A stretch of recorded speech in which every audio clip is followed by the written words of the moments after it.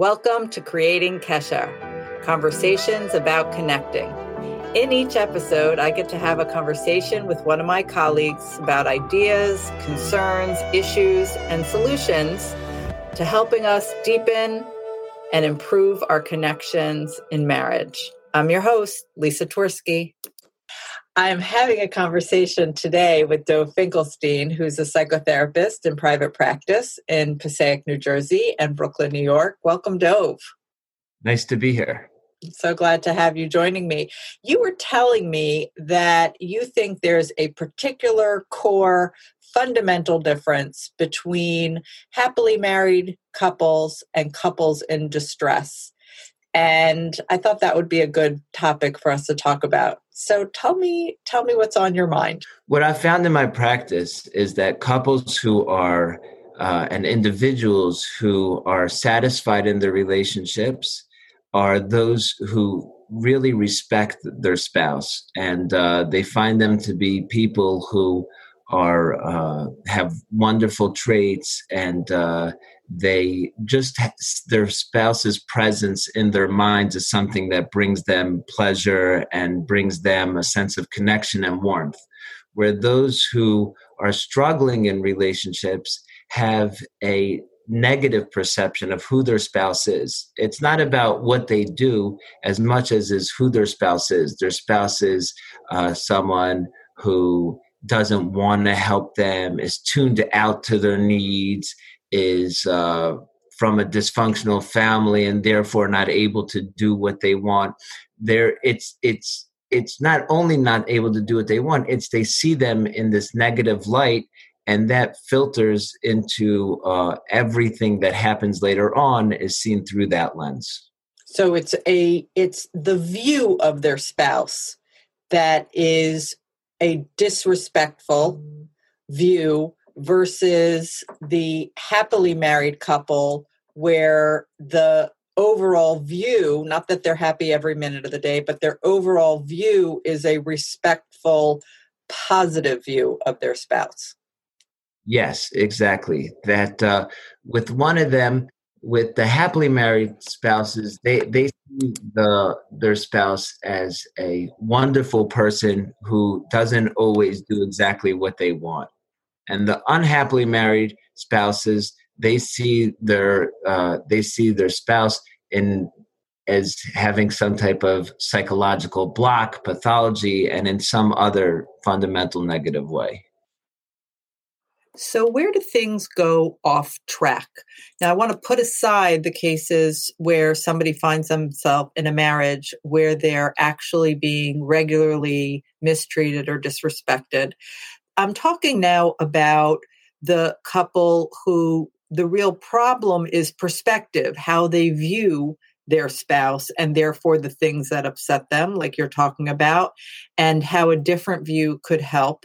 But most people go into their marriage with a positive view. Either they've dated and their experience is positive, or what they know of their spouse, future spouse, is positive. They go into marriage. There's that la la land initial part of marriage. But then there seems to be those, which we're talking about, where they go off from their, my spouse is a great person, but there are things that bother me, and they land in the, my spouse is just off, bad, horrible, and they don't really belong there. And yet we see that they land there. What's going on? How does this happen? Yes. So I think the way I see it is that there's two types of relationships. We have relationships with people who are they're not deep relationships. They don't really enter into our relationship dynamic patterns. Mm-hmm. And then there's relationships where, well, not even if it's not deep relationship, there could even be good friends, but the person doesn't rely on that person for their basic emotional nurturance. Uh-huh. And then relationships where in the therapy world, we call them attachment relationships, where people really merge their psyches with this other person to help them regulate themselves. And people regulate their psyches through other people's psyches. And those type of relationships, in the psychoanalytic world, it's relationships that foster regression, that bring people back to previous experiences. So when the relationship deepens, it actually then opens up a whole host of emotional wounds and emotional needs that people have to work through that they didn't have to work through when they were dating and when they got to know each other in that context. Right. So in what's in the way, let's say, of connecting and maintaining that respect, even when my spouse does something that upsets me, is the difference between somebody that can hold on to, okay, my spouse upset me or my spouse disappointed me, but I respect him. I'm just unhappy about the action, versus the person that can't keep that sort of in mind, is their old wounds, their old experiences in life, would you say? Yeah, and I think it's a complex topic and question, and so I would say there's a few different types of way this could play out. One way is there's a developmental researcher in London named Peter Fonagy, and he discussed a lot this concept of reflective functioning. And reflective functioning is the ability for a person to be able to, the example they give is for if a child eats spinach and the child doesn't like spinach. So is the child able to say, I don't like spinach, but I could understand it's possible other people may like spinach, or the spinach is attacking me and spinach is evil.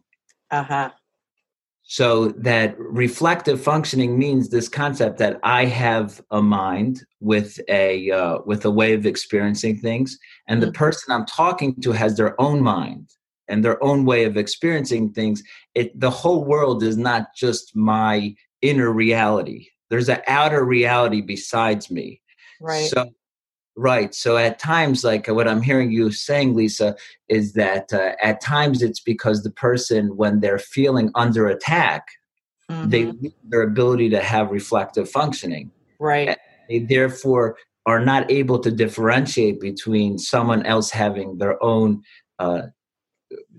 ways of seeing things and doing things if it is experienced as painful. Right. So that could definitely be a major part of it. And do you find, I think this also depends on the person, at least in my experience, but do you find that it can be harder and easier, depending on the person, to kind of help them with what you're calling that reflective functioning, to help them stop seeing spinach as evil? Some people dig in, but I think that more people than not have the ability. There are some people that spinach is just evil. You're not going to convince me otherwise. But more people than not, even if they've been very harmed by their experience of not liking spinach and their mother making them eat spinach anyway, and they're still able to say, okay, yeah, I can separate it and I can try and work on this differently with you. Yeah. Yes. So what I would say is that there's an interesting research that shows that even though a lot of times what people repeat with their spouses are traumas in their own past. So let's say if a child was called, his mother said, you have bad midas, you're going to struggle with marriage his entire childhood. And then he gets married and he starts to act super defensive when the wife has any complaint against him, because he's so afraid that this is actually going to play out. He has bad midos. He's going to ruin his marriage. That's what he was told.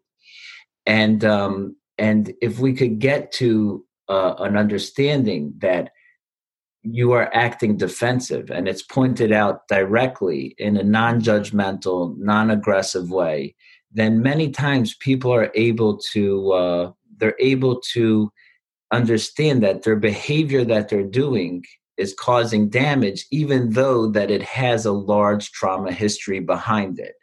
And when we could intervene on a dynamic directly and show it to that person, it could have an impact even without doing all the dissembling of the trauma past.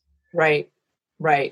So, and that's really important news, so to speak, for for the general public out there to understand that it's not always, or that's often not necessary to kind of untangle everything in order to create healthier, more respectful interactions between spouses if they're willing to kind of suspend animation, so to speak, to kind of suspend what's been going on and say, I want to see this differently. And don't forget, you can email us your question or particular situation to be addressed on one of our episodes at podcast@keshereducation.com.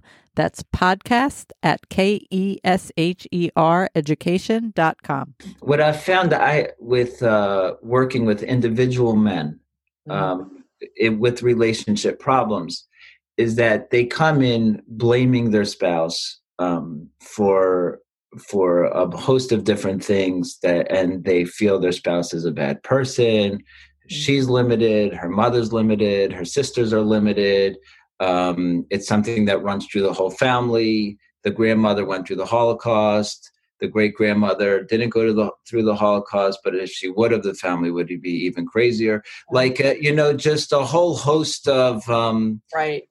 It's basically like the first 3 sessions, I could just close my eyes and like feel like I'm in a courtroom with someone building a case, another person, and really trying to persuade me, as best as they can, that the person, their spouse, is a horrible individual who really is super limited, and any person in their situation would be miserable. Right.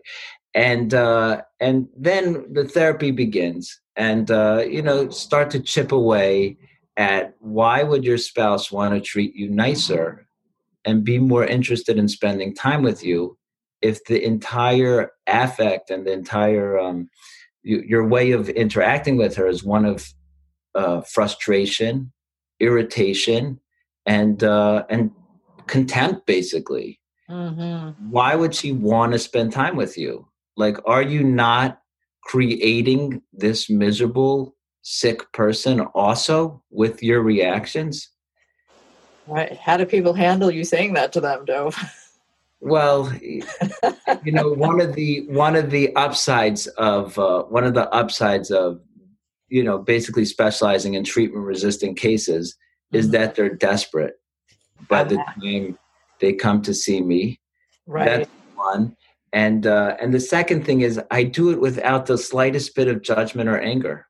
I think that's so key, that if we as the therapist can stay in that space, that it helps somebody calm down and open up, and it also models what is necessary in order to get to that place where I'm going to connect with my spouse. It's not going to be from the place of contempt and, like you said, miserable making. Yeah. And I tell them straight out, I say, look, I understand why you're like this. I understand what you've been through. I understand how badly you have these emotional needs. I'm not trying to invalidate any of his pain or any of his needs. And I say, and I want you to get all your needs met, or as much as another person can meet another. I want you to get your needs met. It's just the way you're going about getting your needs met is really destructive. Right. Right. So there's a lot of cycle. A vicious cycle. Yeah. Right. And I strongly believe working with men, and that I'm interested to hear your perspective on working with women, but like when the husband is, I've just seen it time and time again, when the husband is able to provide the wife with respect, then many beautiful things come around. And, you asked me to think of an idea to speak about. So I said this idea of respect, and a lashon of the Chazon Ish, Mm-hmm. Came to my mind. And can I read it for you, Lisa? Yeah, please. Okay, so Chazon Ish said, Teva Shalah, the Teva of a woman is Lisaneg al Chena Be'enav, is to take pleasure in the when she finds favor in her husband's eyes. Ve'elav Einan Nasayis, and her eyes are hoping for that. That there's something just the fact that a husband looks upon his wife, or the wife looks upon the husband with a positive way, this in itself is a pleasure.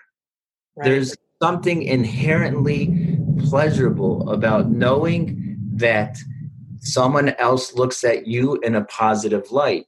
And there's something painful, even if he doesn't say anything, or even if she doesn't say anything, knowing that another person looks at you in this ugly way causes pain, and causes a person to restrict, and causes a person to protect themselves. Right. And what steps, or what, perspective is it particular things? Is it a not a formula, but can you take us through some of the steps? Obviously, this isn't a psychotherapy session or a treatment, a whole treatment, but could you take us through some of the things that you suggest, or some of the tools, skills, I don't know, that get them to sort of reverse course? What are the things that they, it sounds simple. Yes. But it ain't simple. I know that. So what are some of the things you say to people about how they're going to stop what they're doing and how they're going to start connecting? Yes, so I think the one of the big things is just consistently pointing out to him that when you came home, what mood were you in? How did you greet your wife when you came home? What was your facial expression? When she got off the phone, how did you respond? When Friday night, when you came home from shul, did you give her a big good Shabbos? Did you say thank you and say how unbelievable the meal was? Did you notice that she's working with the kids all day and jump in? It's really starting to become more attuned to the wife's efforts in the marriage. And I'm talking about, I work with men, so this is the angle I'm coming at. Right. And, but I'm sure it cuts both ways, and that becoming more attuned to what this other person is doing and starting to develop a environment of appreciation. Mm-hmm. And I was once at a yeshiva where I was in college, and in the summer we had a month off. June there's no school, but there is yeshiva. So I used to learn at a yeshiva some mornings, and I used to see this. The Rosh Yeshiva was a very complimentary person, a very positive person, and I would see that, like, if there was a Talmud, a student who wasn't learning so well, and then he came to the Beis Medrash that day to learn. So 2 or 3 guys would go over to him and say, "Wow, you're really learning so nicely. It's so nice." Give him some type of encouragement. Right. And he created a culture of positivity, a culture of encouragement, a culture where other people's successes aren't your failures. And that's what I'm working with these men, is to start to appreciate what your spouse has done for you, A, and B is appreciate how much pain you've put her through in the past. And why, I guess I have a couple questions. First of all, I think that I'm assuming there has to be some preparation for the person, let's say the husband in this instant, that it's not going to, change course of things, or that they might actually not get their positive reinforcement for the compliment the first or second time from somebody who's felt hurt and disappointed for, let's say, years. Yeah. That's one hurdle. And the other hurdle, which I'm curious to hear what you have to say, is, this isn't on the surface of it. It isn't complicated. Or do you think that it's that people didn't know they should be kind to their wife, or that they never heard that? Or, I'm imagining you're working on a deeper level to get them to accept that or to do that. They did not know that they should be nice. Yes. It reminds me of the story with the same Rosh Hashiva where one time a guy came into Shir and started pushing him. This is a wild type yeshiva, started pushing him. So all the Bachrim got up to protect him. Mm-hmm. And he said, don't touch him. He said, you don't know what I did to him before. So, right. I kind of feel the same way that when I first suggest this, there's tremendous outrage and aggression that's the clients have towards me and are very angry at me for saying this. And I have to because I'm saying that they are not a victim, that they are not these innocent, sweet, wonderful people that just can't, that their spouse is just punishing them and not meeting their needs. Yeah. I'm saying that they are meting out a nice portion of aggression onto their spouses and causing much harm and damage that they're not taking any responsibility for. Now, that's not a message that's appreciated. Right. No, I know. Now I get it. Yeah. Yeah. And I am ready and willing to accept their aggression because I know what I just did to them. And then they fight back and push. Right. And when they fight back and push, I then try to understand, where is this coming from, this pushback? And so it's basically like we negotiate. I put my piece out there. They then push back and get upset at me and unleash aggression towards me. I absorb the aggression and try to understand what their hurt is and why it's so difficult and validate them.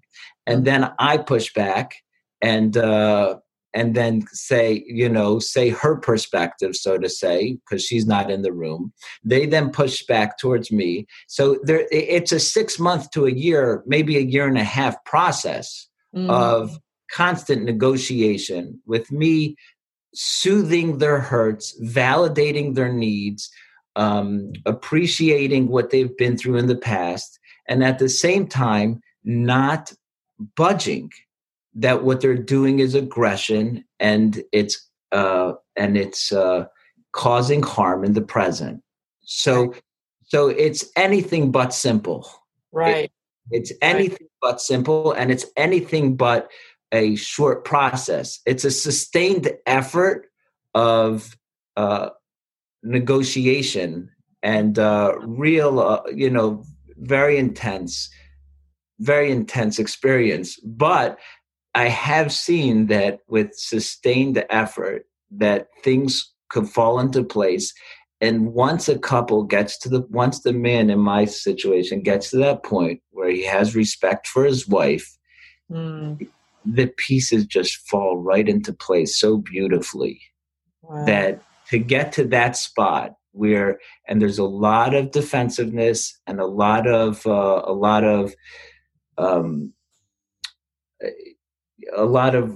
repress, all the different defenses that there are. There's so much that needs to be worked through. Right. But when that does fall into place, like they really get their needs met and they're happy. And do you ever come to a situation where it really is the person in your office really is a victim, and the person they're married to really will never have enough respect, and really treat the person, like a mensch, regardless of what they give and what kind of climate of appreciation they try and create. Yes, absolutely. And those cases are much more about protection, for the person to protect himself and to get his emotional needs met outside the relationship and setting appropriate boundaries. So it's a very different experience when working with those people. They generally don't have self-protection skills. Right. Right. And even though I want to teach them how to protect themselves, they want to make their spouses happy, which is the crazy thing, that the people that are married to like very kind, good women are the ones that want to kill their spouse. And the people that are married to borderline psychopaths are the ones who want to make their spouses happy. Right. So it's a whole different type of treatment. And I like... Yeah, it's a much harder treatment. I always say that, Hashem makes sure to give us the opportunity to work on ourselves. So this type is married to that type, and that type is married to that type. And there's a lot of opportunity to work on ourselves. Yes. And I think what the issue is sometimes it's hard, with our own resistances, and because what we need to do is really hard work. It's hard for us as an outsider sometimes to know which we are, like somebody listening to this saying, I want to have good, and I want to have, positive and healthy and fulfilling marriage. And, what do I do to make it better? And how I think I am the victim, and how do I know that I'm not the victim, that it'll work if I try and make him or her happy, or give more, or try more, or do more? How do I know that'll really work? What comes to my mind is that, you have to look at what have I been giving? If I've been genuinely giving and positive and caring and respectful and kind, and maybe I'm the one that needs to set better boundaries. And if I'm the one that is just always angry and feeling like I'm not getting enough from my spouse, then maybe I'm not making tons of efforts to be to be seeing things from his or her perspective, or being kind in a way that they would want, not what I think should be. Then maybe I'm the one that needs to work on coming forward better. Yes. And that's maybe sort of the litmus test, or the 2-second quiz to give oneself about which one do I need to think about in order to have better connection in my marriage. Yeah. In terms of self-reflection on this, do you have any other thoughts on how someone could know which one is their work? Yeah, it's interesting. Like when I ask these people that are married to women who I would say are kind and kind-hearted, when I ask them, is she a bad person? They'll never say she's a bad person. They'll never say she's a bad person. They'll just say she's emotionally shut down around me. They won't say she's a bad person. When you talk to these other people, like they can't say she's a good person. That's been my experience. They still want to make her happy, and they have this intense sense of failure in past relationships and being inadequate in past relationships that lead them into that pattern. But they can't say that she's a good person. Right. That the one in that circumstance is usually, I find that also, they can't say she's a good person, but they don't necessarily say he or she's a bad person. It's more like, but are they better, or they're just sick? That's the, this is how I'm going to still make it okay to try and make them happy. They don't mean it. It's not their fault. I can't really say they're good. Don't want to say they're bad because I'm married to them. So maybe they're just sick. And that, Yeah. So these are some like little, obviously lay, not in the process, not trying to diagnose anyone third hand. But I would say that these are sort of the little key cues or questions to reflect on if you're trying to figure out what your work is. More boundaries or more kindness and respect. Yeah. Well, this was really fun, Dov. I so appreciate your insight and commentary and depth always. And I really thank you for lending it here. Yeah, thank you so much for inviting me. I really enjoyed it. And Dov will be coming back for a part 2 to talk about practical tools and skills if this is something that you're struggling with. Looking forward. And don't forget to have your question or idea for a show addressed. Email me at creatingkesher@gmail.com.